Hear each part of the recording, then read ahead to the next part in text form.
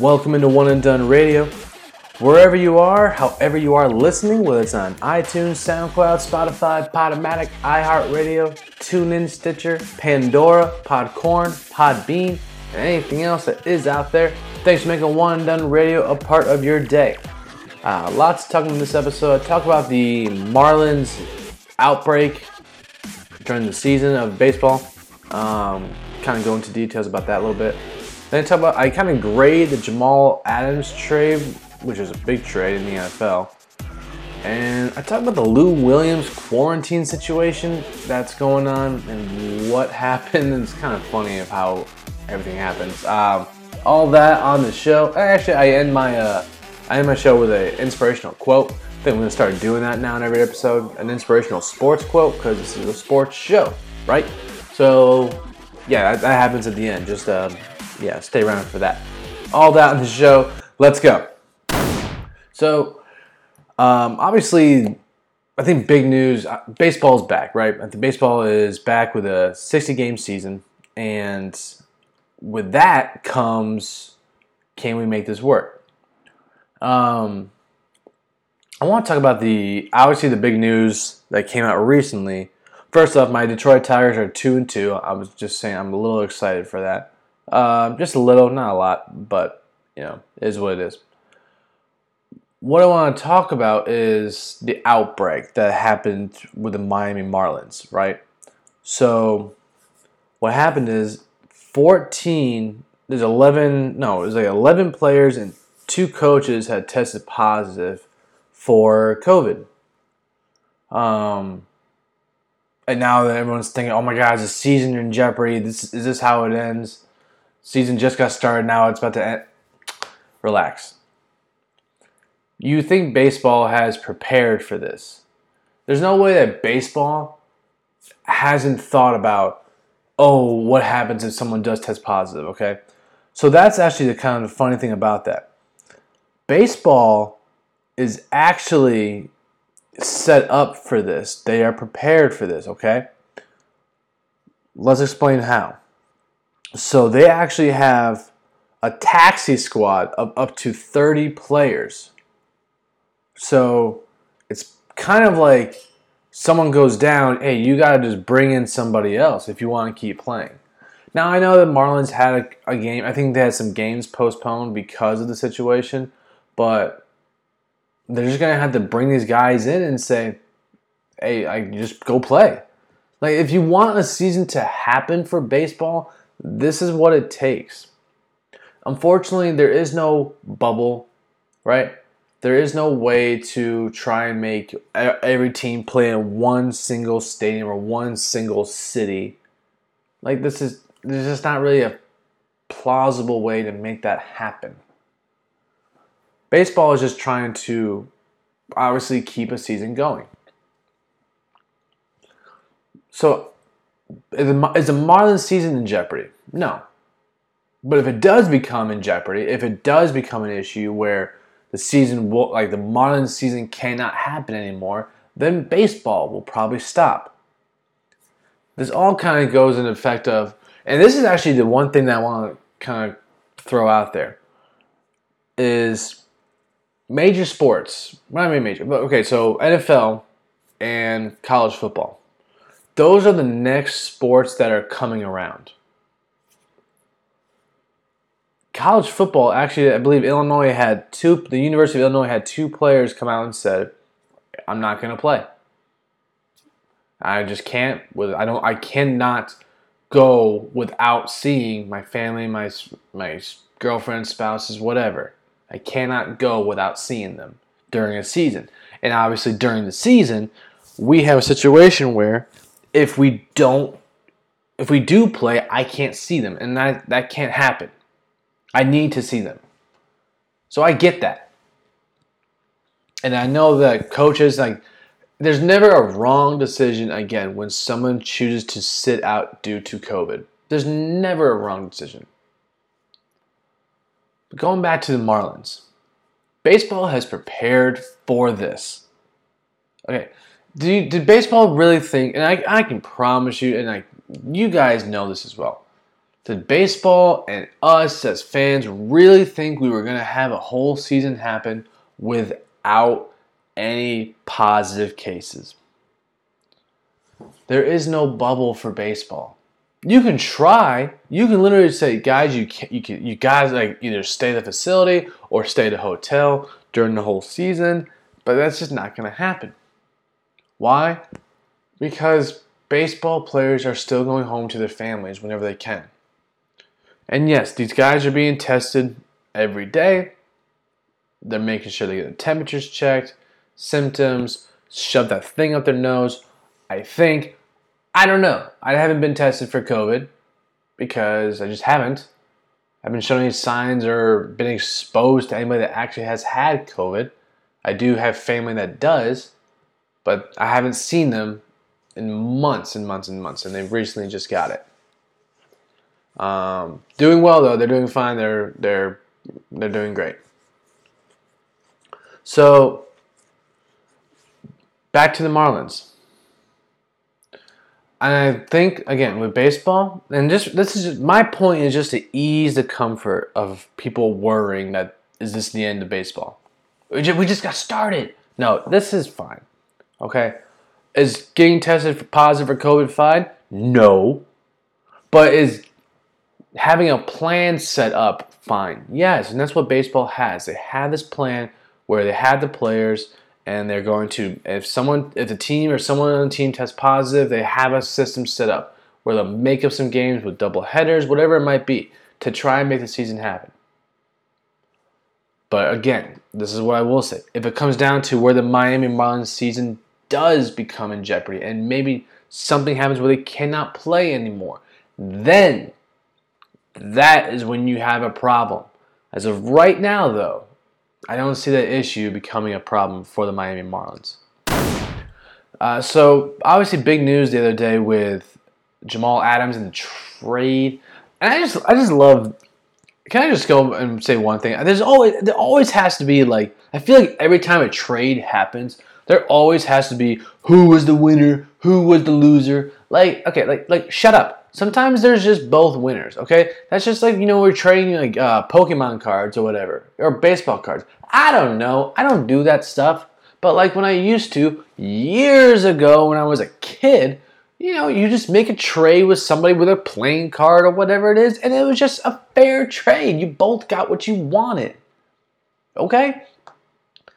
That's my point in this. And obviously, so the trade that happened the other day, the Jets gave up Jamal Adams and a 4th-round pick to the Seahawks for, I forgot who the safety was, Bradley McDougald, 2 first-round picks and a 3rd. Okay?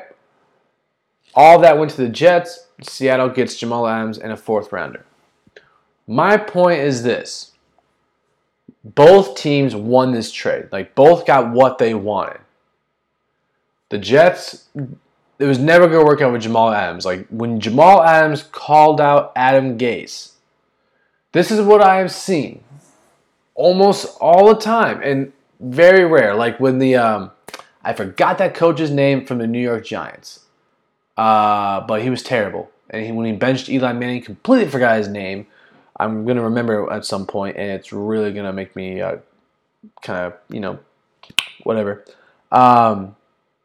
When he benched Eli Manning and they lost, and he would call out Eli Manning, he got fired. And as soon as he got fired, the next coach, the interim coach, said, Eli, you're starting. That is disrespectful. How dare he bench you? Okay? A lot of times, you don't see coaches get let go when a player calls them out. Okay? You don't see that. When a player calls a coach out, a lot of the times the owners, the GMs, who I'm sure Jets did not want to trade Jamal Adams. I'm positive that you want to keep a guy who you can make the case that say he's a top safety in the game. But he's no doubt top 5. But you can easily make the case saying he's number 1. But Jamal Adams, there was just no hope in saving him. Like, he's he called out Adam Gase and said, this is not the guy to lead our team. And when your GM and your owner still believes in the head coach, or even not even like fully believes, but like to set a message to saying you will never call out your head coach, you'll get traded. And I'm sure Jamal Adams is excited. Like, listen, Seattle, okay, the city of Seattle, I heard, is like all raining. I don't know how true that is. I've seen some sun on games. I've seen the sun, but a lot of times I've heard it's raining. Whatever. I'm sure he's excited to go and play for us. Like, Seattle is a Super Bowl contending team. Like, with Russell Wilson, DK Metcalf, a guy who's a stud coming up, and now you add a top-tier safety to your defense that's already a good defense. Not the Legion of Boom that it was years ago, but still like a great defense. Now you add him, that's definitely an upgrade as far as a Super Bowl chance. So my thing is the Jets won with their point too. So how the Jets won is, you get 2 first-rounders and a third-rounder for safety, which I don't know how good Bradley McDougall is. Or I think I said his name right. I probably messed it up. Okay. I don't know how good he is. I don't think he's not Jamal Adams good, but he's probably something that maybe the Jets can work with. He's only been in the league for what, like a year, maybe 2. He's fine. He's not a stud, but you never know what can happen in New York. He may go to New York and may find some motivation. Who knows? So, but you get think about those 2 first-round picks on top of yours. So you're telling me that you may have, I believe, I could be wrong, they may have 4 first-round picks in the next 2 drafts, if I'm wrong. If I'm right. That's good to have. That's a good build. Like, you can build with that. You can build around Sam Darnold if you still believe in him as your starting quarterback. And maybe you can find someone that doesn't get pissed off by the organization. Who knows? So, my point again is, let's talk about the winners. Both teams won. There's always a winner and a loser from some trades. And I just okay, we had to find the loser. There's no loser, in my opinion, in this trade. Like, the Jets are set for picks for the next 2 years. 2. And plus, sometimes those third-round picks turn into, great talent, right? That's what, any player can become a great talent. But first-round picks for a guy that did not want to be there, okay? When he called your coach, and he called, this was a Jets move saying, you will not call out your coach. Once they did that, and I kind of had a feeling that was coming. There's no way they're just going to fire the coach, because then it sets a precedent. It sets if we don't like this coach, we can just complain about it to the media, and then he'll be fired. No. The Jets came down. So, do I think that Adam Gase is also the future of the Jets? No, I think he's a terrible coach. I don't think he's that good for the Jets. So far, when he's been as far as a head coach, he hasn't really had a lot of success. So, with Adam Gase, though, do I think that maybe he's a decent coach? Yeah, I think he's maybe a good offensive coordinator. But as far as a head coach, I don't see it. But this is a move that the Jets said, you may not believe in him, but you will respect him. And this is actually a big thing. You have to respect your managers. I used to work at, I guess I still do. No, not really. But at my old job, I guess I'd say that, my old job, let's go Dick's Sporting Goods. I had a manager that I didn't like. It was very not really nice to me. He did say, not the nicest stuff to anybody, but you have to respect him. Okay? You may not like your manager. You may not like anybody at work. You may not care for anybody at work. But when you are working on the clock at that job, you have to respect them. And Jamal Adams just got to the point where he was not showing any respect to the Jets. Now, I'm sure he felt reason for that because the Jets were saying, you don't have, like, we're not going to pay you whatever it is. But you still have to go and respect your team. Saying, like, once you call out your coach like that and you say, he's not the guy to lead us, I mean, the Jets said, you're gone. And both teams benefited. Seattle got an upgrade, and the Jets will get upgrades for the next 2 years. So, I had to laugh at this story. And this is just about the Lou Williams situation that happened in, well, he left the bubble and he went to Atlanta. I guess he went to like a strip club or I don't know, and he got food.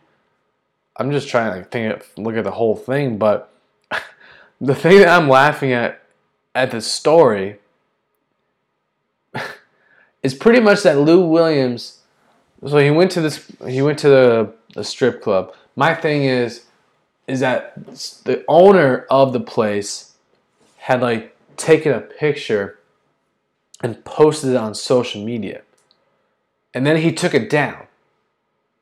Posted it on, I think it was on Instagram or whatever. And then he took it down, went to Twitter, and said these words, "That was an old pic of me and Lou. I was just reminiscing because I miss him." Okay, that's cool. Little did this man understand that in the photograph, Lou Williams is holding a drink and wearing a mask that is given out inside the Orlando bubble. Like, dude, like that's not reminiscing. That's just dumb. Like, it's only given out in the bubble. And I get it. The dude's just trying to cover up for Lou, and I get it. When you have your boy or your man, your bro, whatever it is, and you're trying to cover up for them, you're gonna do whatever you can to help out. Like Lou's probably said, "Dude, do not post that picture. I'm not supposed to be there." And apparently he was like going to get some food. I don't know. So this happened in Atlanta. I think it's only like 3 or 4 hours from Orlando. I think it's a little bit farther than that. So my man went to, again, I don't know what the whole story is. I'm just talking about the fact that Lou Williams went out there, left the bubble, and now has to go through a 10-day quarantine. And he's going to miss some games. That's going to affect the seeding of the playoffs within the bubble. I mean, Lou Williams is 33 years old. He's probably the top 6th man in the NBA, depending on how you look at it. No doubt, is he a huge asset to the Clippers. And now he's going to have to sit out for 10 days because he went to the place. My thing is just like, dude, like, if only you could have just not gone there with your mask on. Or you could have gone there with maybe a different mask on. Yeah, because I think if you had gone there without your mask, that would have been a problem. So, I don't even know how that operation is going on with social distancing, because I'm pretty sure there's not a lot of social distance when it comes to the stuff that happens inside one of those. I mean, I could be wrong, but I don't see how. Anyways, if Lou Williams would have worn a different mask, he could have easily said, "Well, yeah, this happened like 2 months ago, whatever it was, I'm good now." And he would have been fine. But he wore the mask that the NBA gives you when you're in the bubble. So that didn't really work out too well.